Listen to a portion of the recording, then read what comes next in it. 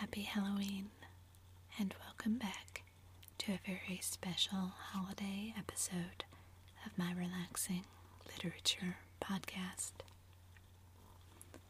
Tonight, in honor of Halloween, I'm going to be reading The Legend of Sleepy Hollow by Washington Irving. Found among the papers of the late Dietrich Knickerbocker, a pleasing land of drowsy head it was, of dreams that wave before the half-shut eye, and of gay castles in the clouds that pass, forever flushing round a summer sky. Castle of Indolence. In the bosom of one of those spacious coves which indent the eastern shore of the Hudson, at that broad expansion of the river denominated by the ancient Dutch navigators the Tappan Sea, and where they always prudently shortened sail and implored the protection of St. Nicholas when they crossed, there lies a small market town, or rural port, which by some is called Greensburg, but which is more generally and properly known by the name of Tarrytown. This name was given, we are told, in former days, by the good housewives of the adjacent country, from the inveterate propensity of their husbands to linger about that village tavern on market days. Be that as it may, I do not vouch for the fact, but merely advert to it, for the sake of being precise and authentic. Not far from this village, perhaps about 2 miles, there is a little valley, or rather lap of land, among high hills, which is one of the quietest places in the whole world. A small brook glides through it, with just murmur enough to lull one to repose, and the occasional whistle of a quail or tapping of a woodpecker is almost the only sound that ever breaks in upon the uniform tranquillity. I recollect that, when a stripling, my first exploit in squirrel shooting was in a grove of tall walnut trees that shades one side of the valley. I had wandered into it at noontime, when all nature is peculiarly quiet, and was startled by the roar of my own gun as it broke the Sabbath stillness around, and was prolonged and reverberated by the angry echoes. If ever I should wish for a retreat, whither I might steal from the world and its distractions, and dream quietly away the remnant of a troubled life, I know of none more promising than this little valley. From the listless repose of the place and the peculiar character of its inhabitants, who are descendants from the original Dutch settlers, this sequestered glen has long been known by the name of Sleepy Hollow, and its rustic lads are called the Sleepy Hollow Boys throughout all the neighboring country. A drowsy, dreamy influence seems to hang over the land and to pervade the very atmosphere. Some say that the place was bewitched by a high German doctor during the early days of the settlement, others that an old Indian chief, the prophet or wizard of his tribe, held his powwows there before the country was discovered by Master Hendrik Hudson. Certain it is, the place still continues under the sway of some witching power that holds a spell over the minds of the good people, causing them to walk in a continual reverie. They are given to all kinds of marvelous beliefs, are subject to trances and visions, and frequently see strange sights, and hear music and voices in the air. The whole neighborhood abounds with local tales, haunted spots, and twilight superstitions. Stars shoot and meteors glare oftener across the valley than in any other part of the country, and the nightmare, with her whole ninefold, seems to make it the favorite scene of her gambols. The dominant spirit, however, that haunts this enchanted region, and seems to be commander-in-chief of all the powers of the air, is the apparition of a figure on horseback without a head. It is said by some to be the ghost of a Hessian trooper whose head had been carried away by a cannonball in some nameless battle during the Revolutionary War, and who is ever and anon seen by the country folk hurrying along in the gloom of night, as if on the wings of the wind. His haunts are not confined to the valley, but extend at times to the adjacent roads, and especially to the vicinity of a church at no great distance. Indeed, certain of the most authentic historians of those parts, who have been careful in collecting and collating the floating facts concerning this spectre, allege that the body of the trooper having been buried in the churchyard, the ghost rides forth to the scene of a battle in nightly quest of his head, and that the rushing speed with which he sometimes passes along the hollow like a midnight blast is owing to his being belated and in a hurry to get back to the churchyard before daybreak. Such is the general purport of this legendary superstition, which has furnished materials for many a wild story in that region of shadows, and the spectre is known at all the country firesides by the name of the Headless Horseman of Sleepy Hollow. It is remarkable that the visionary propensity I have mentioned is not confined to the native inhabitants of the valley, but is unconsciously imbibed by everyone who resides there for a time. However wide awake they may have been before they entered that sleepy region, they are sure, in a little time, to inhale the witching influence of the air and begin to grow imaginative, to dream dreams, and see apparitions. I mention this peaceful spot with all possible laud, for it is in such little retired Dutch valleys, found here and there embosomed in the great state of New York, that population, manners, and customs remain fixed, while the great torrent of migration and improvement, which is making such incessant changes in other parts of this restless country, sweeps by them unobserved. They are like those little nooks of still water which border a rapid stream, where we may see the straw and bubble riding quietly at anchor, or slowly revolving in their mimic harbor, undisturbed by the rush of the passing current. Though many years have elapsed since I trod the drowsy shades of Sleepy Hollow, yet I question whether I should not still find the same trees and the same families vegetating in its sheltered bosom. In this by-place of nature there abode, in a remote period of American history, that is to say, some 30 years since, a worthy wight of the name of Ichabod Crane, who sojourned, or, as he expressed it, tarried in Sleepy Hollow, for the purpose of instructing the children of the vicinity. He was a native of Connecticut, a state which supplies the Union with pioneers for the mind as well as for the forest, and sends forth yearly its legions of frontier woodmen and country schoolmasters. The cognomen of Crane was not inapplicable to his person. He was tall, but exceedingly lank, with narrow shoulders, long arms and legs, hands that dangled a mile out of his sleeves, feet that might have served for shovels, and his whole frame most loosely hung together. His head was small and flat at top, with huge ears, large green glassy eyes, and a long snipe nose, so that it looked like a weathercock perched upon his spindle neck to tell which way the wind blew. To see him striding along the profile of a hill on a windy day, with his clothes bagging and fluttering about him, one might have mistaken him for the genius of famine descending upon the earth, or some scarecrow eloped from a cornfield. His schoolhouse was a low building of one large room, rudely constructed of logs, the windows partly glazed and partly patched with leaves of old copybooks. It was most ingeniously secured at vacant hours by a withe twisted in the handle of the door, and stakes set against the window shutters, so that though a thief might get in with perfect ease, he would find some embarrassment in getting out, an idea most probably borrowed by the architect Joost van Houten from the mystery of an eel pot. The schoolhouse stood in a rather lonely but pleasant situation, just at the foot of a woody hill, with a brook running close by, and a formidable birch tree growing at one end of it.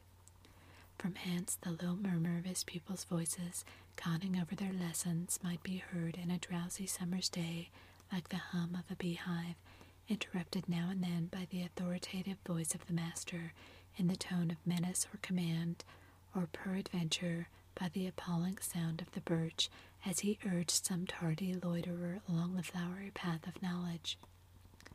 Truth to say, he was a conscientious man, and ever bore in mind the golden maxim, spare the rod and spoil the child. Ichabod Crane's scholars certainly were not spoiled. I would not have it imagined, however, that he was one of those cruel potentates of the school who joy in the smart of their subjects. On the contrary, he administered justice with discrimination rather than severity, taking the burden off the backs of the weak and laying it on those of the strong.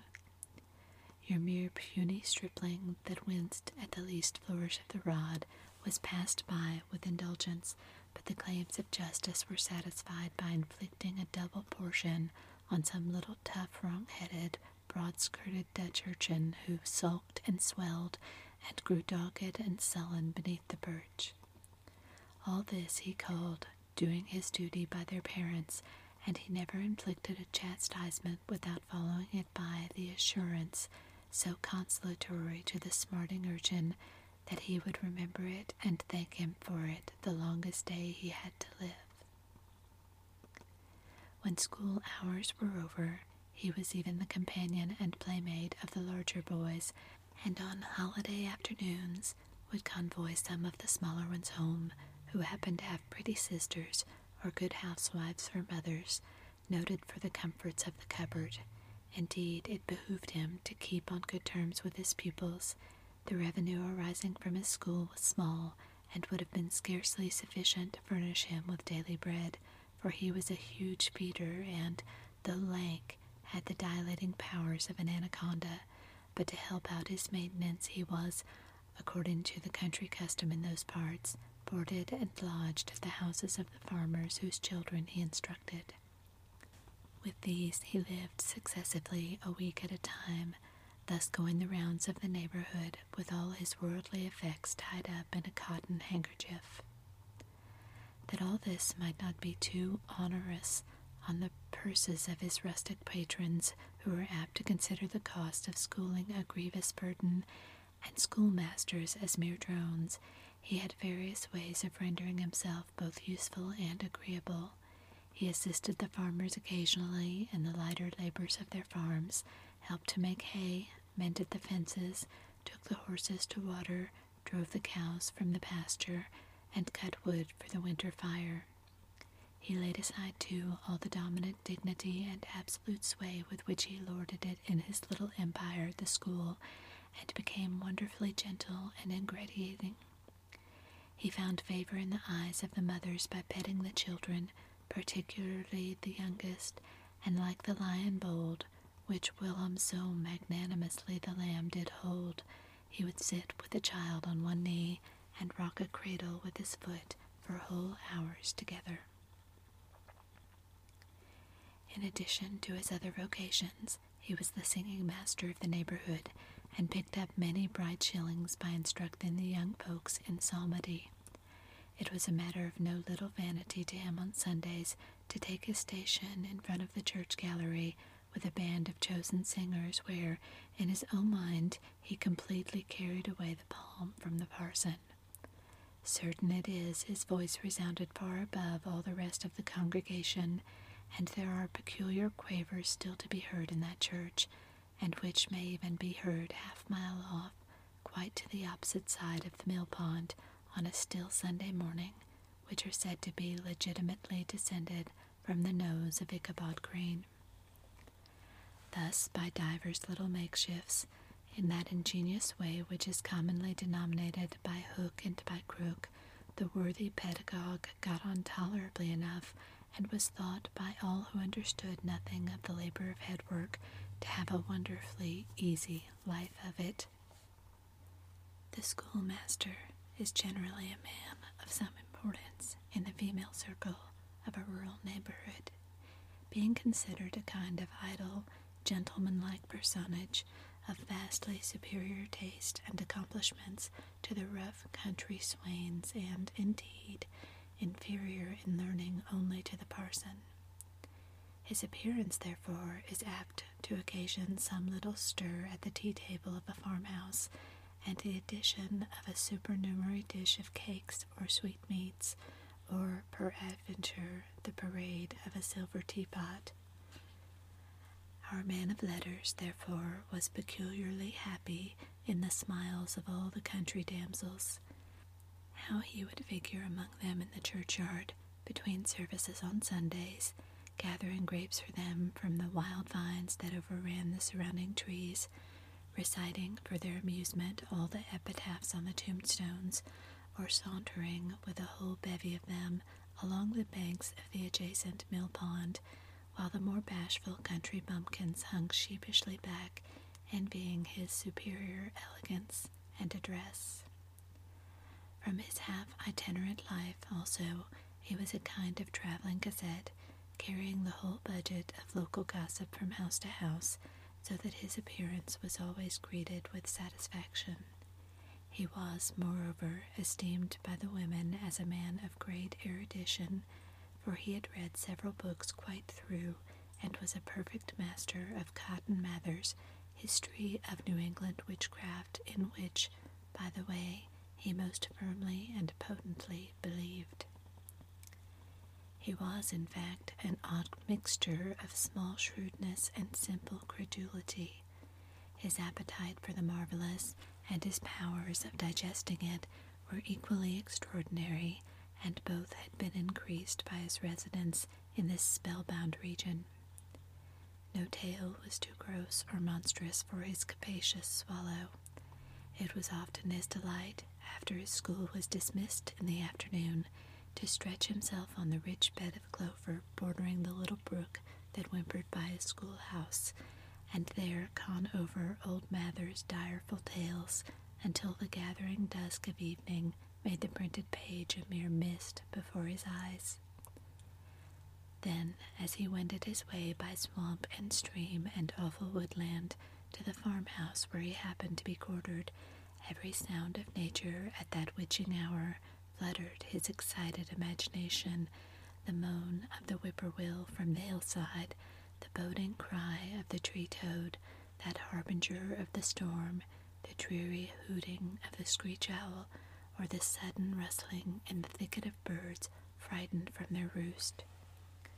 The fireflies, too, which sparkled most vividly in the darkest places, now and then startled him, as one of uncommon brightness would stream across his path, and if, by chance, a huge blockhead of a beetle came winging his blundering flight against him, the poor varlet was ready to give up the ghost, with the idea that he was struck with a witch's token. His only resource on such occasions, either to drown thought or drive away evil spirits, was to sing psalm tunes, and the good people of Sleepy Hollow, as they sat by their doors of an evening, were often filled with awe at hearing his nasal melody, in linked sweetness long drawn out, floating from the distant hill or along the dusky road.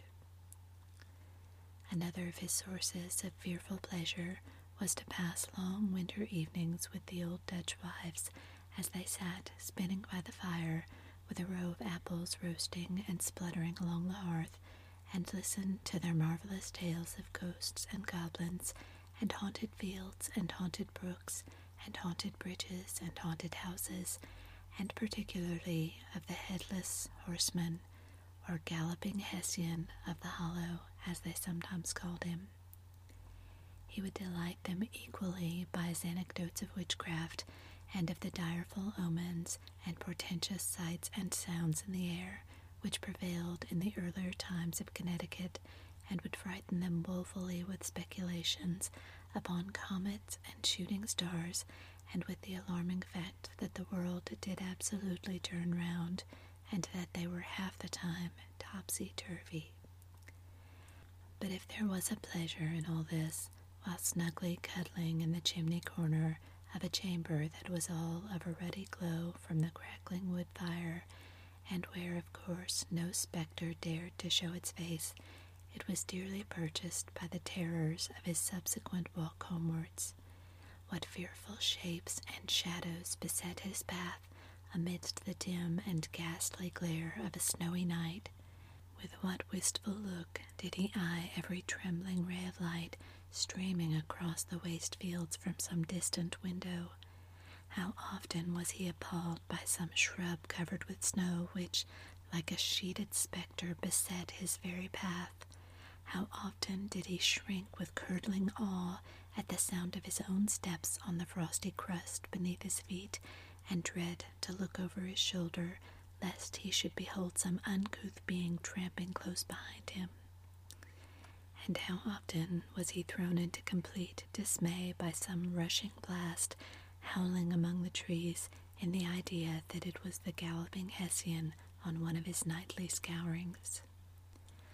All these, however, were mere terrors of the night, phantoms of the mind that walk in darkness, and though he had seen many spectres in his time, and been more than once beset by Satan in divers shapes in his lonely perambulations, yet daylight put an end to all these evils, and he would have passed a pleasant life of it, in despite of the devil and all his works, if his path had not been crossed by a being that causes more perplexity to mortal man than ghosts, goblins, and the whole race of witches put together, and that was a woman. Among the musical disciples who assembled one evening in each week to receive his instructions in psalmody was Katrina Van Tassel, the daughter and only child of a substantial Dutch farmer. She was a blooming lass of fresh 18, plump as a partridge, ripe and melting and rosy-cheeked as one of her father's peaches, and universally famed not merely for her beauty, but her vast expectations. She was withal a little of a coquette, as might be perceived even in her dress, which was a mixture of ancient and modern fashions, as most suited to set off her charms. She wore the ornaments of pure yellow gold which her great-great-grandmother had brought her over from Sardom, the tempting Stillmacher of the olden time, and withal a provokingly short petticoat to display the prettiest foot and ankle in the country road. Ichabod Crane had a soft and foolish heart towards the sex, and it is not to be wondered at that so tempting a morsel soon found favor in his eyes, more especially after he had visited her in her paternal mansion. Old Balthus Van Tassel was a perfect picture of thriving, contented, liberal-hearted farmer.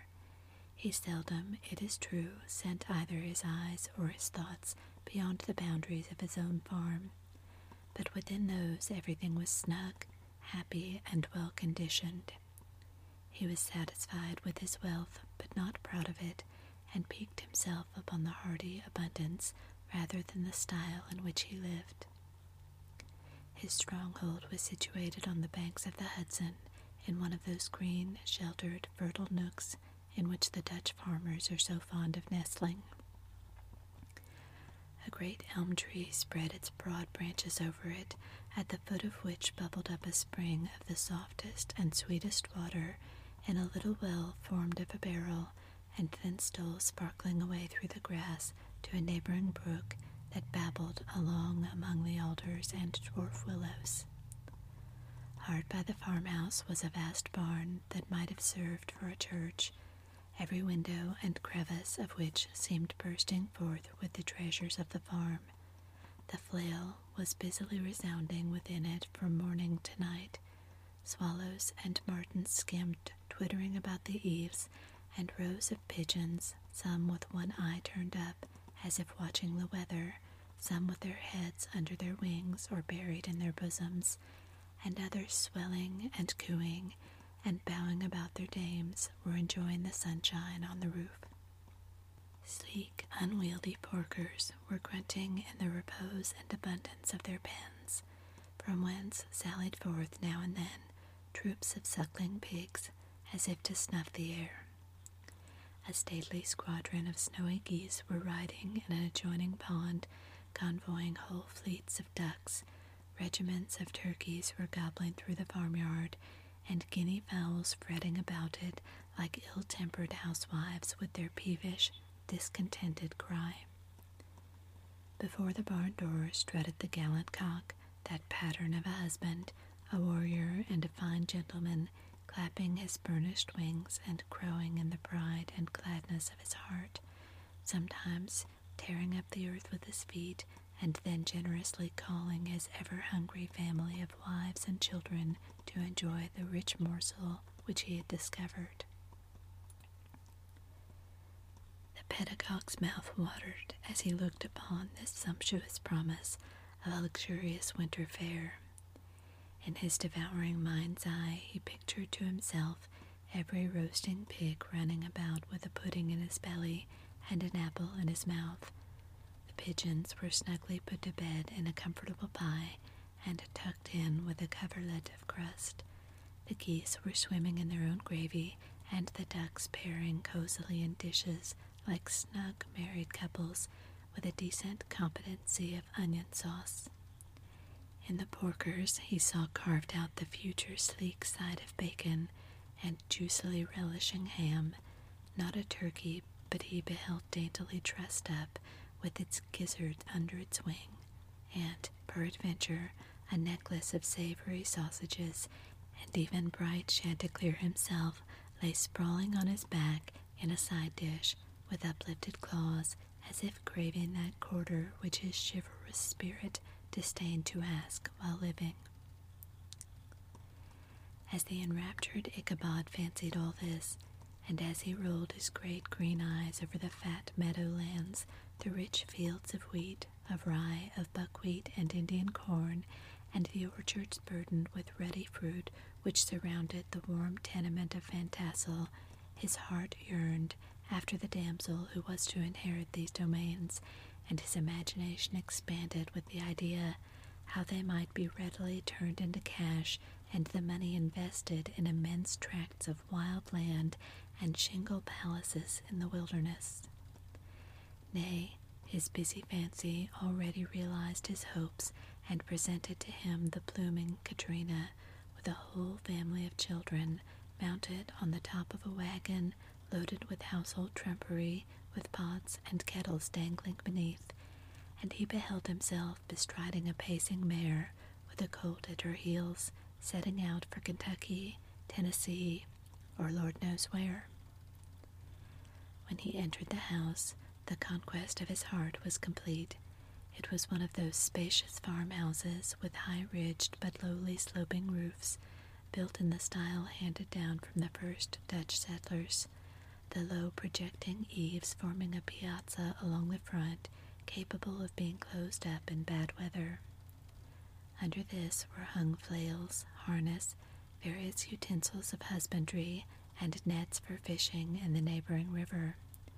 Benches were built along the sides for summer use, and a great spinning wheel at one end and a churn at the other showed the various uses to which this important porch might be devoted.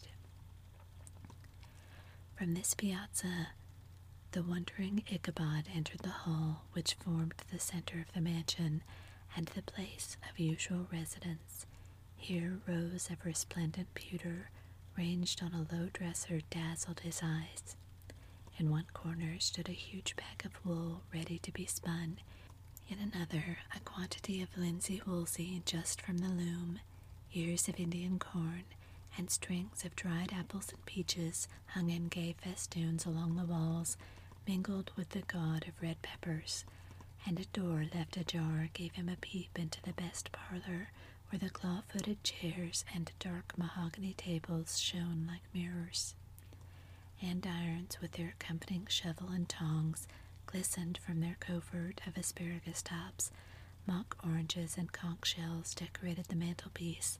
Strings of various colored birds' eggs were suspended above it. A great ostrich egg was hung from the center of the room, and a corner cupboard, knowingly left open, displayed immense treasures of old silver and well-mended china. From the moment Ichabod laid his eyes upon these regions of delight, the peace of his mind was at an end, and his only study was how to gain the affections of the peerless daughter of Van Tassel. In this enterprise, however, he had more real difficulties than generally fell to the lot of a knight-errant of yore, who seldom had anything but giants, enchanters, fiery dragons, and such like easily conquered adversaries to contend with, and had to make his way merely through gates of iron and brass and walls of adamant to the castle keep, where the lady of his heart was confined, all of which he achieved as easily as a man would carve his way to the center of a Christmas pie, and then the lady gave him her hand as a matter of course.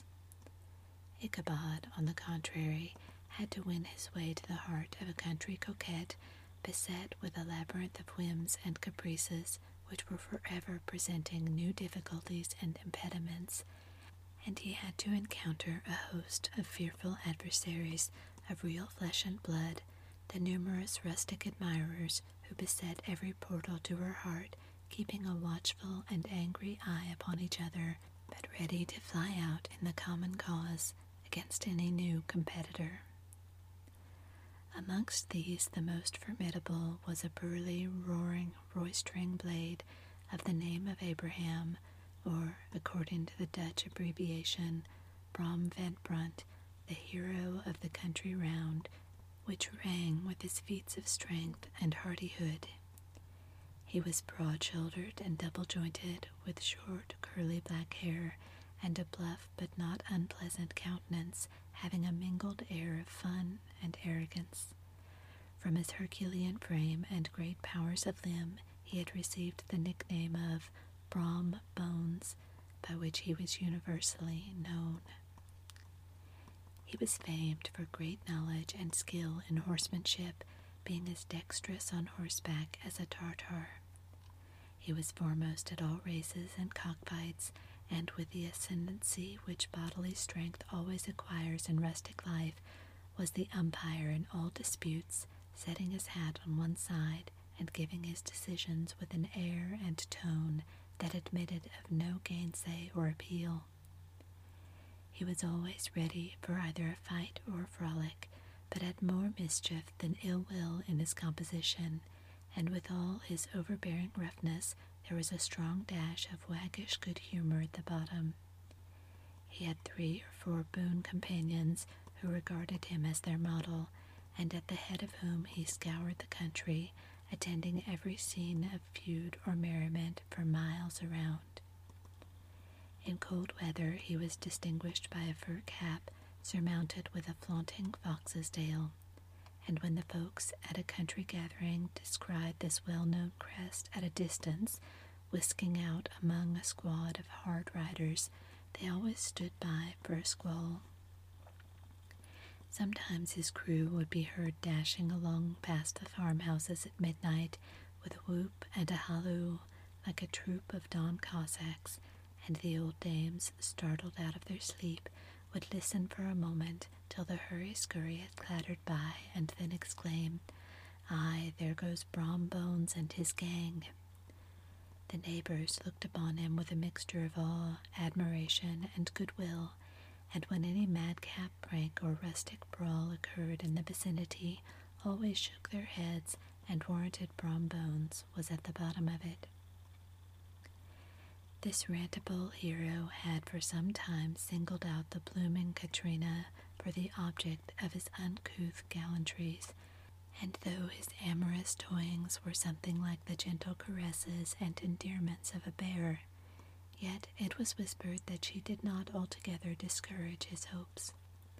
Certain it is, his advances were signals for rival candidates to retire, who felt no inclination to cross a lion in his amours, insomuch that when his horse was seen tied to Van Tassel's paling on a Sunday night, a sure sign that his master was courting, or, as it is termed, sparking, within, all other suitors passed by in despair, and carried the war into other quarters. Such was the formidable rival with whom Ichabod Crane had to contend, and, considering all things, a stouter man than he would have shrunk from the competition, and a wiser man would have despaired. He had, however, a happy mixture of pliability and perseverance in his nature. He was in form and spirit like a supple jack, yielding but tough. Though he bent, he never broke, and though he bowed beneath the slightest pressure, yet the moment it was away, jerk, he was as erect and carried his head as high as ever. To have taken the field openly against his rival would have been madness, for he was not a man to be thwarted in his amours any more than that stormy lover Achilles. Ichabod therefore made his advances in a quiet and gently insinuating manner. Under cover of his character of singing master, he made frequent visits at the farmhouse, not that he had anything to apprehend from the meddlesome interference of parents, which is so often a stumbling block in the path of lovers. Bald Van Tassel was an easy, indulgent soul. He loved his daughter better even than his pipe, and, like a reasonable man and an excellent father, let her have her way in everything. His notable little wife, too, had enough to do to attend to her housekeeping and manage her poultry, for, as she sagely observed, ducks and geese are foolish things and must be looked after, but girls can take care of themselves.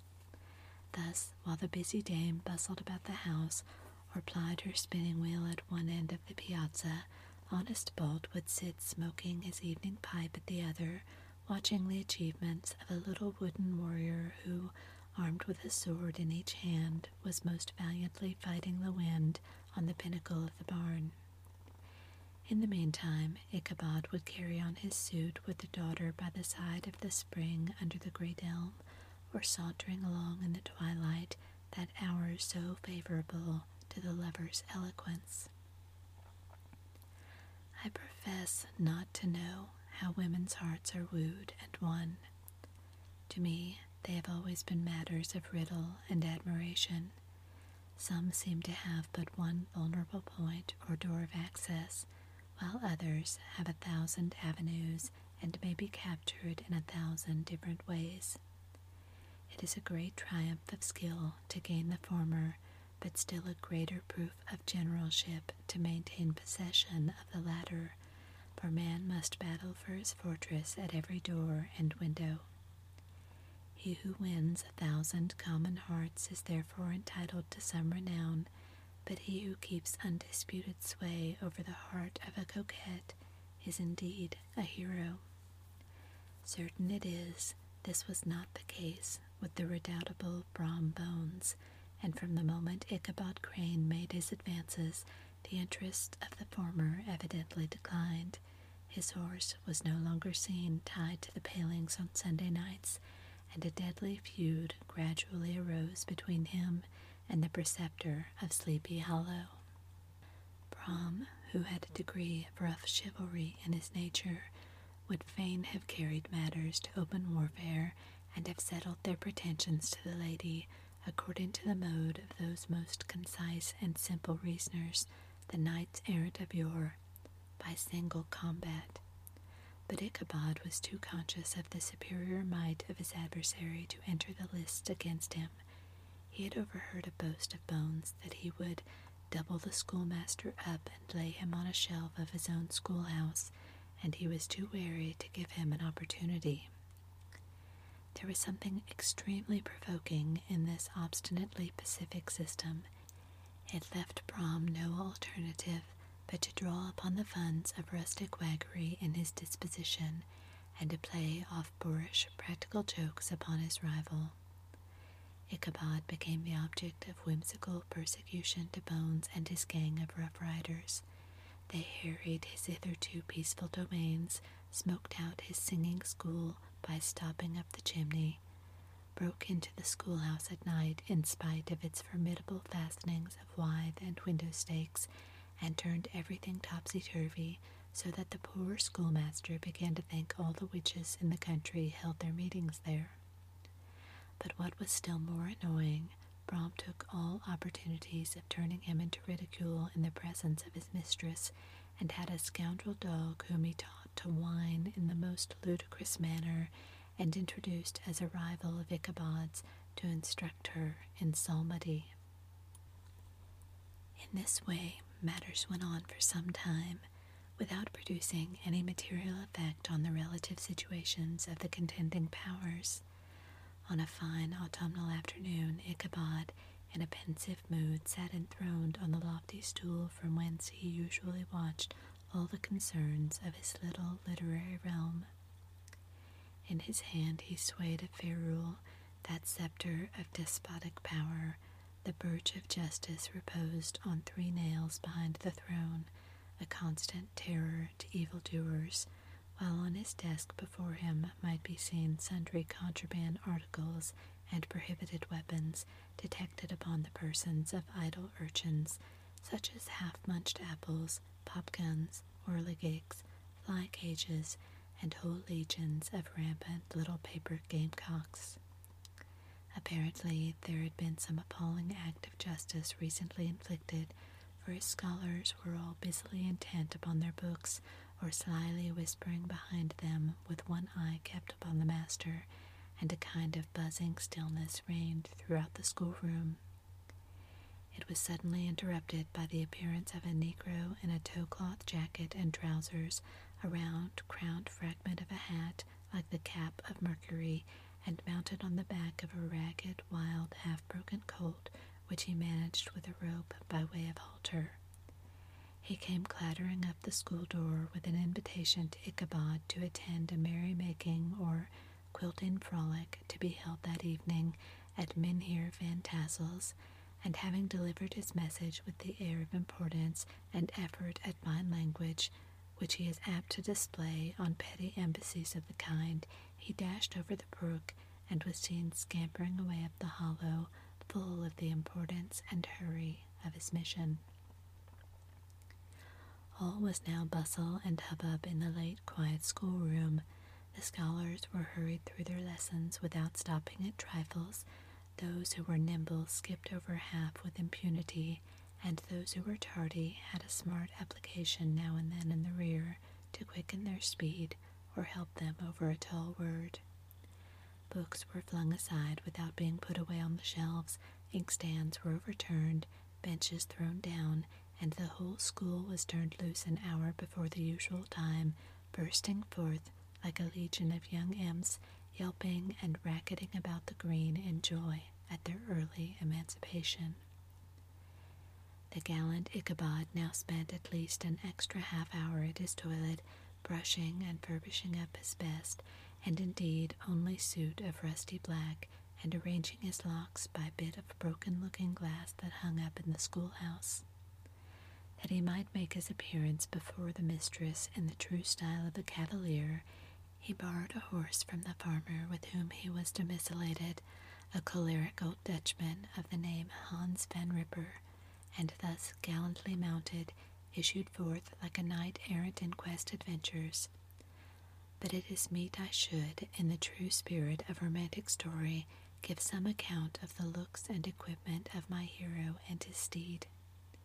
The animal he bestrode was a broken-down plough horse that had outlived almost everything but its viciousness. He was gaunt and shagged, with a ewe neck and a head like a hammer. His rusty mane and tail were tangled and knotted with burrs. One eye had lost its pupil and was glaring and spectral, but the other had the gleam of a genuine devil in it. Still, he must have had fire and metal in his day, if we may judge from the name he bore of Gunpowder. He had, in fact, been a favorite steed of his master's, the choleric Van Ripper, who was a furious rider, and had infused very probably some of his own spirit into the animal, for, old and broken down as he looked, there was more of the lurking devil in him than in any young filly in the country. Ichabod was a suitable figure for such a steed. He rode with short stirrups which brought his knees nearly up to the pommel of the saddle. His sharp elbows stuck out like grasshoppers. He carried his whip perpendicularly in his hand like a scepter, and as his horse jogged on, the motion of his arms was not unlike the flapping of a pair of wings. A small wool hat rested on the top of his nose, for so his scanty strip of forehead might be called, and the skirts of his black coat fluttered out almost to the horse's tail. Such was the appearance of Ichabod and his steed as they shambled out of the gate of Hans Van Ripper, and it is such an apparition as is seldom to be met with in broad daylight. It was, as I have said, a fine autumnal day. The sky was clear and serene, and nature wore that rich and gold livery which we always associate with the idea of abundance.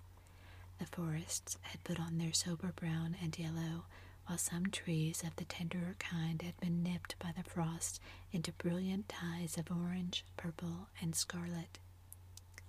Streaming files of wild ducks began to make their appearance high in the air. The bark of the squirrel might be heard from the groves of beech and hickory nuts, and the pensive whistle of the quail at intervals from the neighboring stubble field. The small birds were taking their farewell banquets. In the fullness of their revelry they fluttered, chirping and frolicking from bush to bush and tree to tree, capricious from the very profusion and variety around them. There was the honest cock-robin, the favorite game of stripling sportsmen, with its loud, querulous note, and the twittering blackbirds flying in sable clouds, the golden-winged woodpecker with his crimson crest, his broad black gorget and splendid plumage, and the cedar bird with its red-tipped wings and yellow-tipped tail, and its little Montiero cap of feathers, and the blue jay, that noisy coxcomb, in his gay light blue coat and white underclothes, screaming and chattering, nodding and bobbing and bowing, and pretending to be on good terms with every songster of the grove. As Ichabod jogged slowly on his way, his eye, ever open to every symptom of culinary abundance, ranged with delight over the treasures of jolly autumn. On all sides he beheld vast stores of apples, some hanging in oppressive opulence on the trees, some gathered into baskets and barrels for the market, others heaped up in rich piles for the cider press. Farther on he beheld great fields of Indian corn, with its golden ears peeping from their leafy coverts and holding out the promise of cakes and hasty pudding, and the yellow pumpkins lying beneath them, turning up their fair round bellies to the sun, and giving ample prospects of the most luxurious of pies. And anon he passed the fragrant buckwheat fields breathing the odor of the beehive, and as he beheld them, soft anticipation stole over his mind of dainty slapjacks, well buttered and garnished with honey or treacle by the delicate little dimpled hand of Katrina von Tassel. Thus feeding his mind with many sweet thoughts and sugared suppositions, he journeyed along the sides of a range of hills which look out upon some of the goodliest scenes of the mighty Hudson. The sun gradually wheeled his broad disk down in the west. The wide bosom of the Tappan Sea lay motionless and glassy, excepting that here was a gentle undulation waved and prolonged the blue shadow of the distant mountain. A few amber clouds floated in the sky without a breath of air to move them. The horizon was of a fine golden tint, changing gradually into a pure apple green, and from that into a deep blue of mid-heaven. A slanting ray lingered on the woody crests of the precipices that overhung some parts of the river, giving greater depth to the dark gray and purple of their rocky sides. A sloop was loitering in the distance, dropping slowly down with the tide, her sail hanging uselessly against the mast, and as the reflection of the sky gleamed along the still water, it seemed as if the vessel was suspended in the air. It was toward evening that Ichabod arrived at the castle of the Heer Van Tassel, which he found thronged with the pride and flower of the adjacent country. Old farmers, a spare, leathern-faced race, in homespun coats and breeches, blue stockings, huge shoes, and magnificent pewter buckles, their brisk, withered little dames, in close-crimped caps, long-waisted short gowns, homespun petticoats, with scissors and pincushions, and gay calico pockets hanging on the outside. buxom lasses, almost as antiquated as their mothers, excepting where a straw hat, a fine ribbon, or perhaps a white frock gave symptoms of city innovation. The sons in short square skirted coats with rows of stupendous brass buttons, and their hair generally queued in the fashion of the times, especially if they could procure an eel-skin for the purpose, it being esteemed throughout the country as a potent nourisher and strengthener of the hair. Bromp Bones, however, was the hero of the scene, having come to the gathering on his favorite steed, Daredevil, a creature like himself full of mettle and mischief, and which no one but himself could manage. He was, in fact, noted for preferring vicious animals, given to all kinds of tricks which kept the rider in constant risk of his neck, for he held a tractable, well-broken horse as unworthy of a lad of spirit. Fain would I pause to dwell upon the world of charms that burst upon the enraptured gaze of my hero as he entered the state parlor of Van Tassel's mansion, not those of the bevy of buxom lasses with their luxurious display of red and white, but the ample charms of a genuine Dutch country tea-table in the sumptuous time of autumn, such heaped-up platters of cakes of various and almost indescribable kinds, known only to experienced Dutch housewives. There was the doughy donut, the tender holy cook, the crisp and crumbling cruller, sweet cakes and short cakes, ginger cakes and honey cakes, and the whole family of cakes. And then there were apple pies and peach pies and pumpkin pies, besides slices of ham and smoked beef, and moreover delectable dishes of preserved plums and peaches and pears and quinces, not to mention broiled shad and roasted chickens, together with bowls of milk and cream, all mingled higgledy-piggledy, pretty much as I have enumerated them, with the motherly teapot sending up its clouds of vapor from the midst. Heaven bless the mark! I want breath and time to discuss the banquet as it deserves, and am too eager to get on with my story. Happily, Ichabod Crane was not in so great a hurry as his historian, but did ample justice to every dainty. He was a kind and thankful creature, whose heart dilated in proportion as his skin was filled with good cheer, and whose spirits rose with eating as some men's do with drink. He could not help, too, rolling his large eyes round him as he ate, and juggling with the possibility that he might one day be lord of all this scene of almost unimaginable luxury and splendor. Then he thought how soon he'd turn his back upon the old schoolhouse, snap his fingers in the face of Hans von Ripper and every other patron, and kick any itinerant pedagogue out of the doors that should dare to call his comrade. Old Baltus Van Tassel moved about among his guests with a face dilated with content and good humor, round and jolly as the harvest moon. His hospitable attentions were brief, but expressive, being confined to a shake of the hand, a slap on the shoulder, a loud laugh, and a pressing invitation to fall to and help themselves. And now the sound of the music from the common room or hall summoned to the dance. The musician was an old gray-headed man who had been the itinerant orchestra of the neighborhood for more than half a century. His instrument was as old and battered as himself.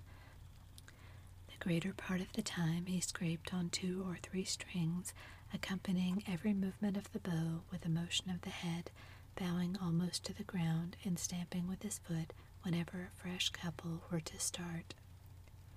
Ichabod prided himself upon his dancing as much as upon his vocal powers. Not a limb, not a fiber about him was idle, and to have seen his loosely hung frame in full motion and clattering about the room, you would have thought St. Vitus himself, that blessed patron of the dance, was figuring before you in person. He was the admiration of everyone. The lady of his heart was his partner in the dance, and smiling graciously in reply to all his amorous oglings, while Brom Bones, sorely smitten with love and jealousy, sat brooding by himself in one corner.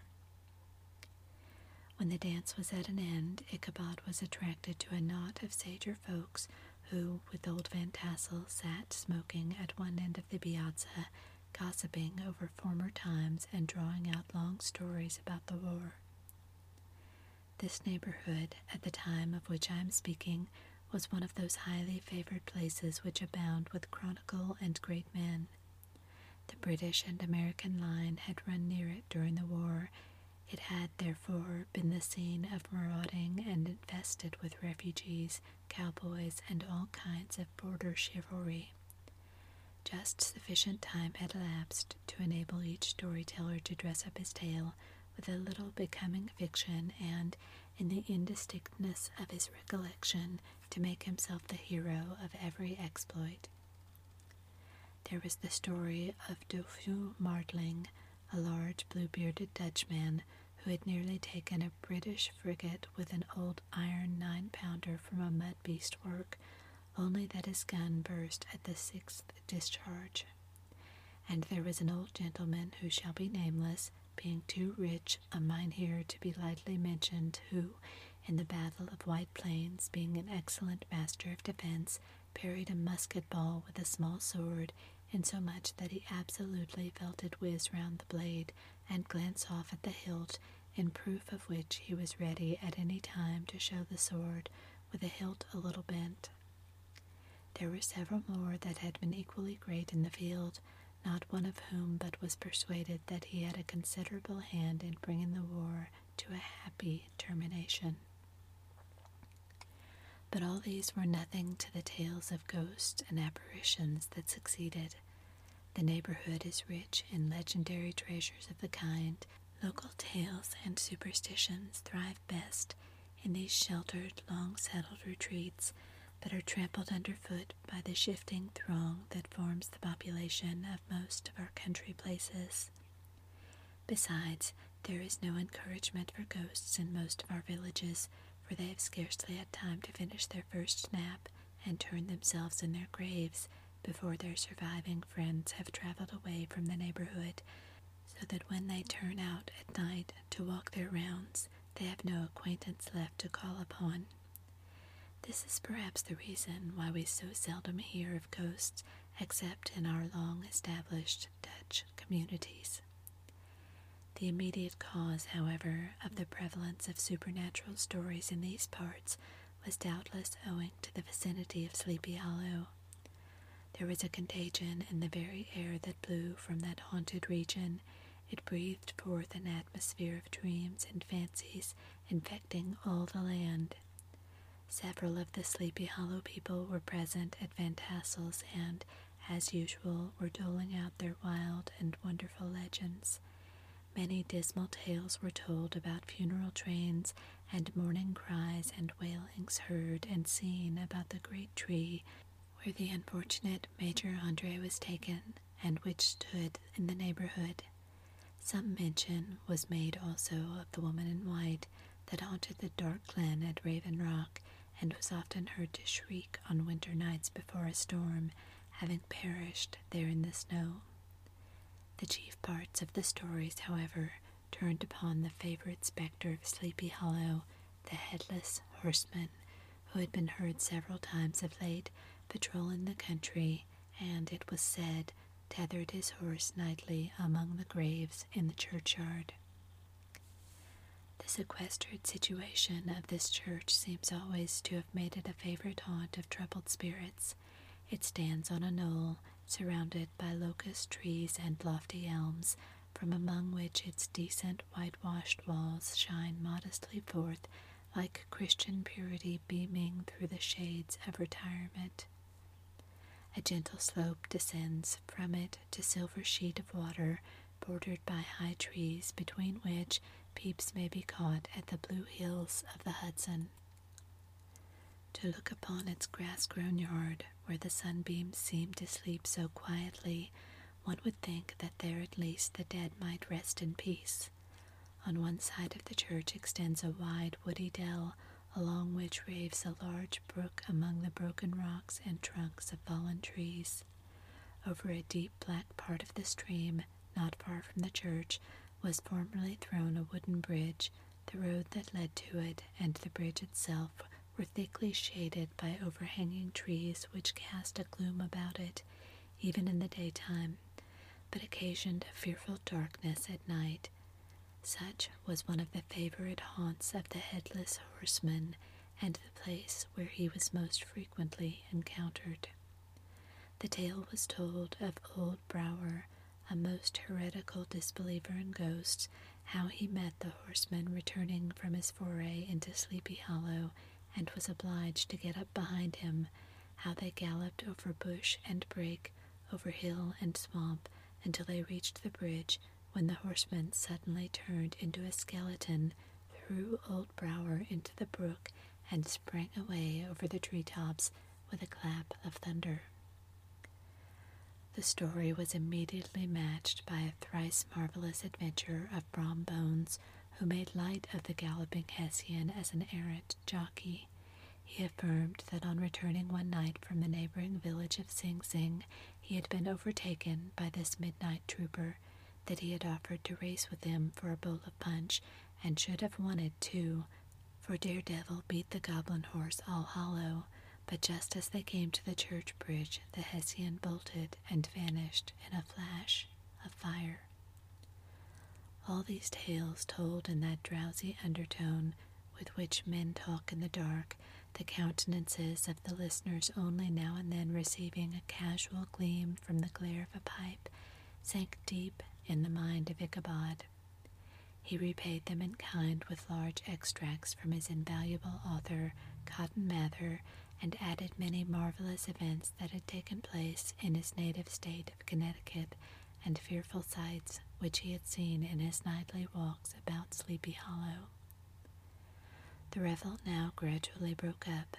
The old farmers gathered together their families in their wagons, and were heard for some time rattling along the hollow roads and over the distant hills. Some of the damsels mounted on pillions behind their favorite swains, and their light-hearted laughter, mingling with the clatter of hoofs, echoed along the silent woodlands, sounding fainter and fainter until they gradually died away, and the late scene of noise and frolic was all silent and deserted. Ichabod only lingered behind, according to the custom of country lovers, to have a tete-a-tete with the heiress, fully convinced that he was now on the high road to success. What passed at this interview I will not pretend to say, for in fact I do not know. Something, however, I fear me, must have gone wrong, for he certainly sallied forth, after no very great interval, with an air quite desolate and chapfallen.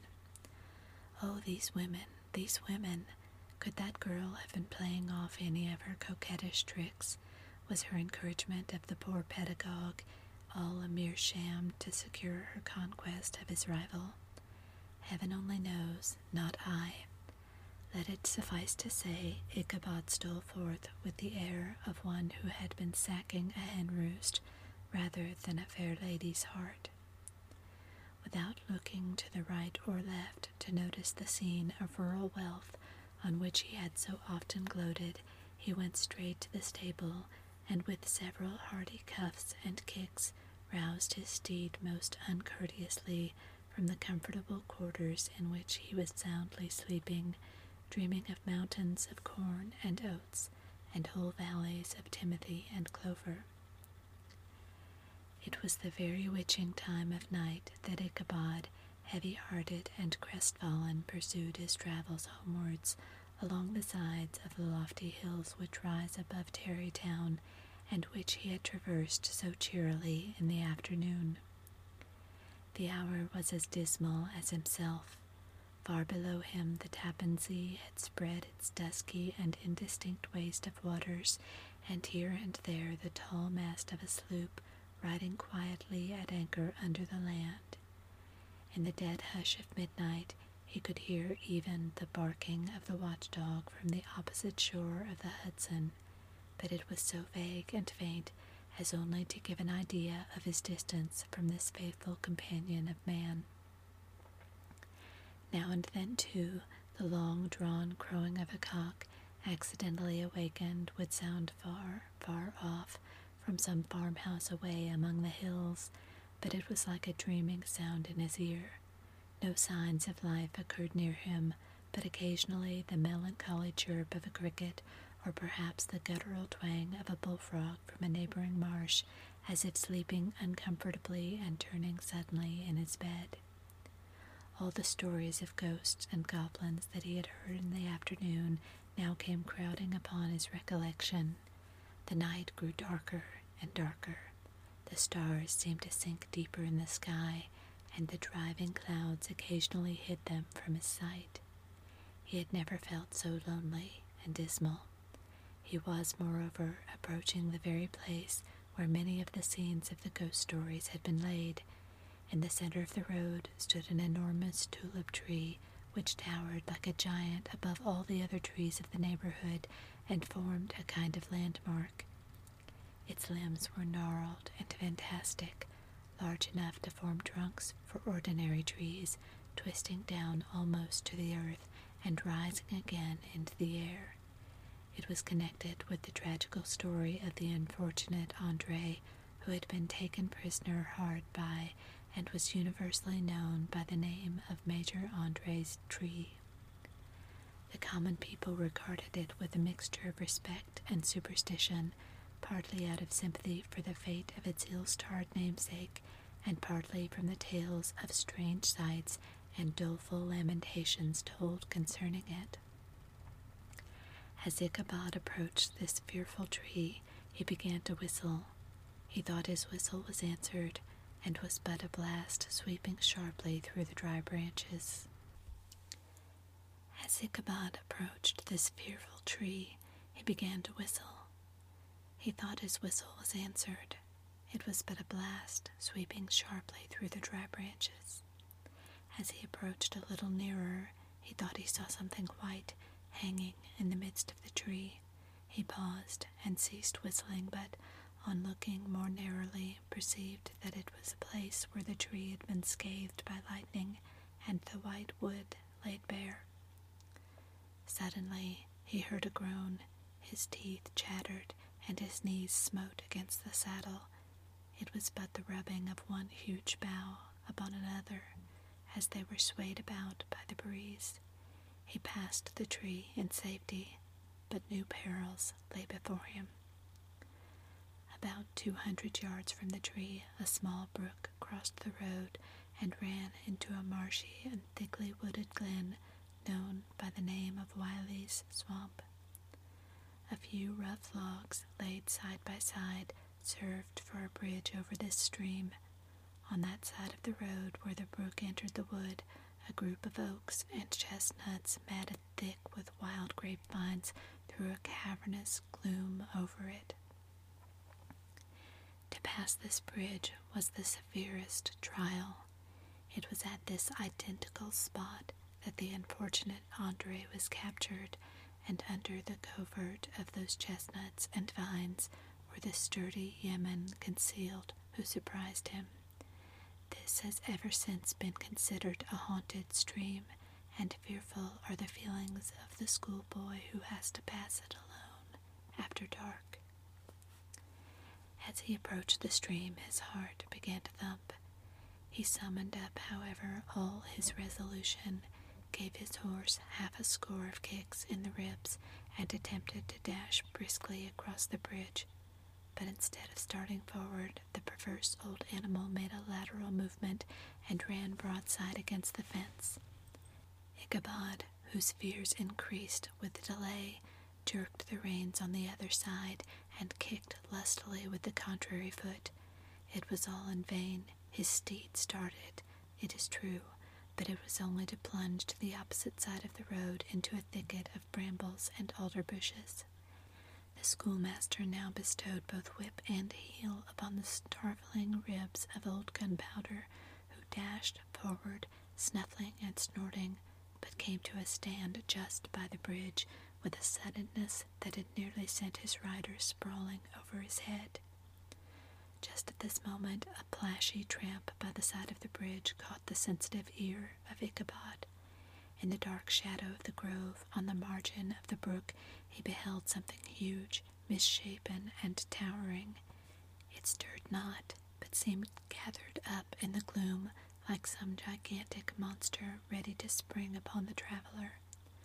The hair of the affrighted pedagogue rose upon his head with terror. What was to be done? To turn and to fly now was too late, and besides, what chance was there of escaping ghost or goblin, if such it was, which could ride upon the wings of the wind? Summoning up, therefore, a show of courage, he demanded in stammering accents, Who are you?" He received no reply. He repeated his demand in a still more agitated voice. Still there was no answer. Once more he cudgeled the sides of the inflexible gunpowder, and shutting his eyes, broke forth with involuntary fervor into a psalm tune. Just then the shadowy object of alarm put itself in motion, and with a scramble and a bound stood at once in the middle of the road.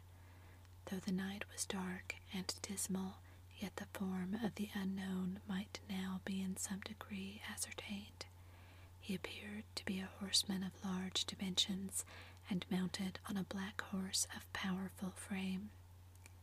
He made no offer of molestation or sociability, but kept aloof on one side of the road, jogging along on the blind side of old Gunpowder, who had now got over his fright and waywardness. Ichabod, who had no relish for this strange midnight companion, and bethought himself of the adventure of Brom Bones with the galloping Hessian, now quickened his steed in hopes of leaving him behind. The stranger, however, quickened his horse to an equal pace. Ichabod pulled up, and fell into a walk, thinking to lag behind. The other did the same. His heart began to sink within him. He endeavored to resume his psalm tune, but his parched tongue clove to the roof of his mouth, and he could not utter a stave. There was something in the moody and dogged silence of this pertinacious companion that was mysterious and appalling. It was soon fearfully accounted for. On mounting a rising ground which brought the figure of his fellow traveler in relief against the sky, gigantic in height and muffled in a cloak, Ichabod was horror-struck on perceiving that he was headless. But his horror was still more increased on observing that the head, which should have rested on his shoulders, was carried before him on the pommel of his saddle. His terror rose to desperation. He rained a shower of kicks and blows upon Gunpowder, hoping by a sudden movement to give his companion the slip. But the spectre started full jump with him. Away then they dashed through thick and thin, stones flying and sparks flashing at every bound. Ichabod's flimsy garments fluttered in the air as he stretched his long, lank body over his horse's head in the eagerness of his flight. They had now reached the road which turns off to Sleepy Hollow, but Gunpowder, who seemed possessed with a demon, instead of keeping up it, made an opposite turn and plunged headlong downhill to the left. This road leads through a sandy hollow shaded by trees for about a quarter of a mile, where it crosses the bridge famous in goblin story, and just beyond swells the green knoll on which stands the whitewashed church. As yet, the panic of the steed had given his unskilful rider an apparent advantage in the chase, but just as he had got halfway through the hollow, the girths of the saddle gave way, and he felt it slipping from under him. He seized it by the pommel and endeavored to hold it firm, but in vain, and had just time to save himself by clasping old Gunpowder round the neck when the saddle fell to the earth, and he heard it trampled underfoot by his pursuer. For a moment, the terror of Hans Van Ripper's wrath passed across his mind, for it was his Sunday saddle, but this was no time for petty fears. The goblin was hard on his haunches, and, unskilful rider that he was, he had much ado to maintain his seat, sometimes slipping on one side, sometimes on another, and sometimes jolted on the high ridge of his horse's backbone with a violence that he verily feared would cleave him asunder. An opening in the trees now cheered him with the hopes that the church bridge was at hand. The wavering reflection of a silver star in the bosom of the brook told him that he was not mistaken. He saw the walls of the church dimly glaring under the trees beyond. He recollected the place where Brom Bones's ghostly competitor disappeared. "If I can but reach that bridge," thought Ichabod, "I am safe." Just then he heard the black steed panting and blowing close behind him. He even fancied that he felt his hot breath. Another convulsive kick in the ribs, and old Gunpowder sprang upon the bridge. He thundered over the resounding planks. He gained the opposite side, and now Ichabod cast a look behind to see if his pursuer should vanish according to rule in a flash of fire and brimstone. Just then he saw the goblin rising in his stirrups, and in the very act of hurling his head at him. Ichabod endeavored to dodge the horrible missile, but it was too late. It encountered his cranium with a tremendous crash. He was tumbled headlong into the dust, and Gunpowder, the black steed, and the goblin rider passed by like a whirlwind. The next morning the old horse was found without his saddle, and with the bridle under his feet, soberly cropping the grass at his master's gate. Ichabod did not make his appearance at breakfast. Dinner hour came, but no Ichabod. The boys assembled at the schoolhouse and strolled idly against the banks of the brook, but no schoolmaster. Hans Van Ripper now began to feel some uneasiness about the fate of poor Ichabod and his saddle. An inquiry was set on foot, and after diligent investigation they came upon his traces. In one part of the road leading to the church was found the saddle, trampled in the dirt, the tracks of horses' hoofs deeply dented in the road, and evidently at furious speed were traced to the bridge beyond which, on the bank of a broad part of the brook, where the water ran deep and black, was found the hat of the unfortunate Ichabod, and close beside it a shattered pumpkin. The brook was searched, but the body of the schoolmaster was not to be discovered. Hans Van Ripper, as executor of his estate, examined the bundle which contained all his worldly effects. They consisted of 2 shirts and a half, 2 stocks for the neck, a pair or 2 of worsted stockings, an old pair of corduroy small clothes, a rusty razor, a book of psalm tunes full of dog's ears, and a broken pitch pipe. As to the books and furniture of the schoolhouse, they belonged to the community, excepting Cotton Mather's History of Witchcraft, a New England almanac, and a book of dreams and fortune-telling, in which last was a sheet of foolscap much scribbled and blotted in several fruitless attempts to make a copy of verses in honor of the heiress of Van Tassel. These magic books and the poetic scroll were forthwith consigned to the flames by Hans Van Ripper, who, from that time forward, determined to send his children no more to school, observing that he never knew any good come of this same reading and writing. Whatever money the schoolmaster possessed, and had received his quarter's pay but a day or 2 before, he must have had about his person at the time of his disappearance. The mysterious event caused much speculation at the church on the following Sunday. Knots of gazers and gossips were collected in the churchyard, at the bridge, and at the spot where the hat and pumpkin had been found. The stories of Brower, of Bones, and a whole budget of others were called to mind, and when they had diligently considered them all and compared them with the symptoms of the present case, they shook their heads and came to the conclusion that Ichabod had been carried off by the galloping Hessian. As he was a bachelor, and in nobody's debt, nobody troubled his head any more about him. The school was removed to a different quarter of the hollow, and another pedagogue reigned in his stead.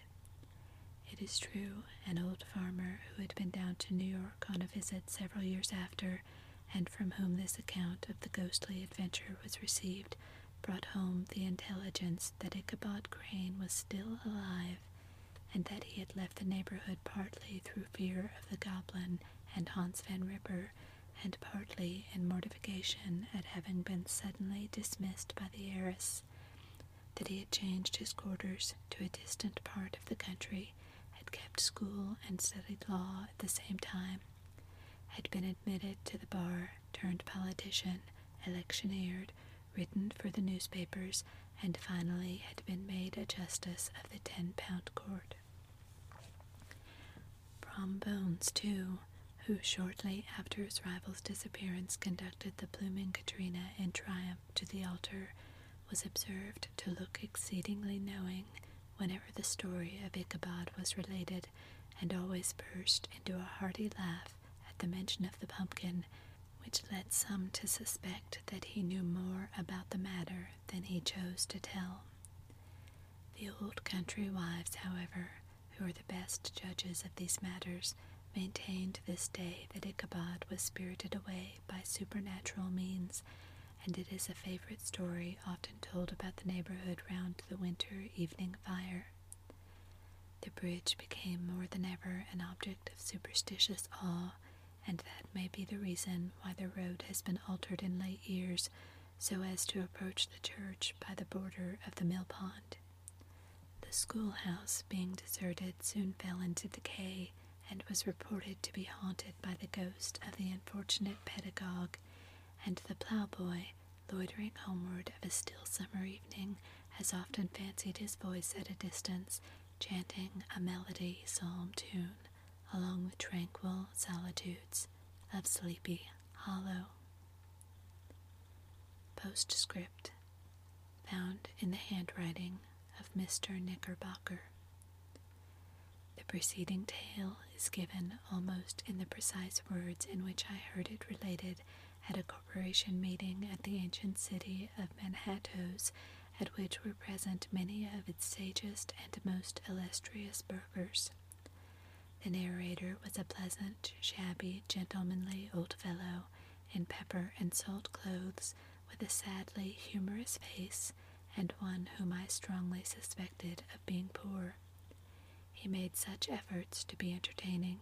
When his story was concluded, there was much laughter and approbation, particularly from 2 or 3 deputy aldermen who had been asleep the greater part of the time.